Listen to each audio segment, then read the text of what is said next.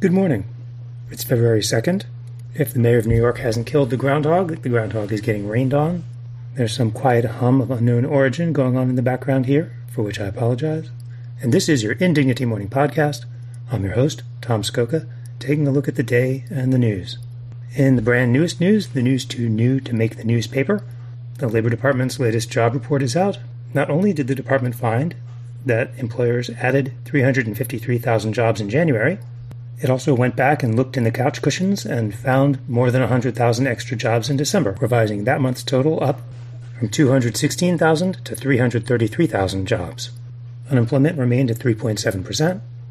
The Wall Street Journal writes that economists that it surveyed had anticipated that Friday's report would show that the economy added 185,000 new jobs. So the numbers beat the forecast by 90%.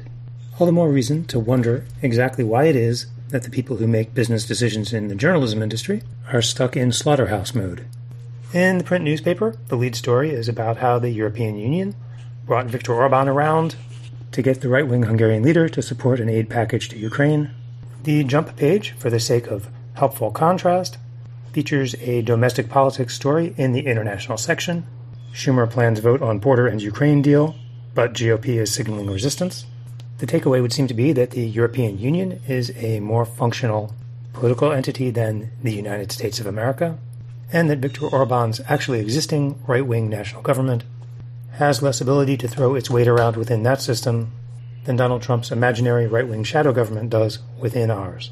Also on the Times front page is a big breakthrough science news story in which researchers studying nearly 600,000 British dogs from more than 150 breeds concluded that large breeds and breeds with flattened faces had shorter average lifespans than smaller dogs and those with elongated snouts. The headline, which is so inane as to basically be wrong, says new research ties long snouts to longer lives.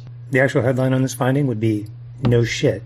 Behind the correlation between snout length and lifespan is the general fact that dogs with pushed-in faces are that way because their breeds have been extensively inbred, multiplying their health problems overall, and the specific fact that the craniofacial deformities that produce the flat-faced dog are themselves bad for the dog's health. Likewise, big dogs have fragile health in the way that animals with mutations that make them grow giant tend to be in fragile health. There doesn't seem to be anything in this research that isn't basically understood background information about the nature of dog breeds, but Doggos, science, put it on page 1.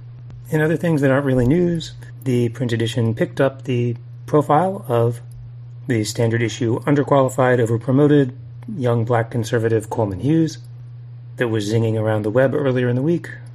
Like Hughes, the story, by Jeremy W. Peters, has nothing to say that anyone hasn't already heard. Peters is so uninterested in the process that makes someone like Coleman Hughes into a media figure that the piece doesn't even mention his patron and promoter, Barry Weiss, and her role in the ecosystem that sustains him, but mostly just slapping the thing down on a physical sheet of paper, even with a giant photograph, reveals how puny the whole enterprise is. Maybe that's why it's on A15 and not even at the top of A15. In similarly dispiriting news, page 1 has a look at what happens when clout chasers meet storm chasers. As it turns out that alarmist nonsense about non-existent weather threats is thriving on Elon Musk's misinformation machine. The woman featured in the story whose viral tweet about a once-in-a-century deluge that was not, in fact, bearing down on California wraps it up by saying, "Let's be real here. I'm not the problem. The information vacuum is the problem. I'm just a well-meaning chick on Twitter." Right. So, why are you tweeting? That is the news. Thank you for listening. Please subscribe to Indignity to keep us going. Enjoy your weekend to the utmost. And if all goes well, we will talk again on Monday. Hello, this is your pal Joe McLeod, the producer of the Indignity Morning Podcast. Please check out FlamingHydra.com right now. FlamingHydra.com, FlamingHydra.com. Do it. Thank you.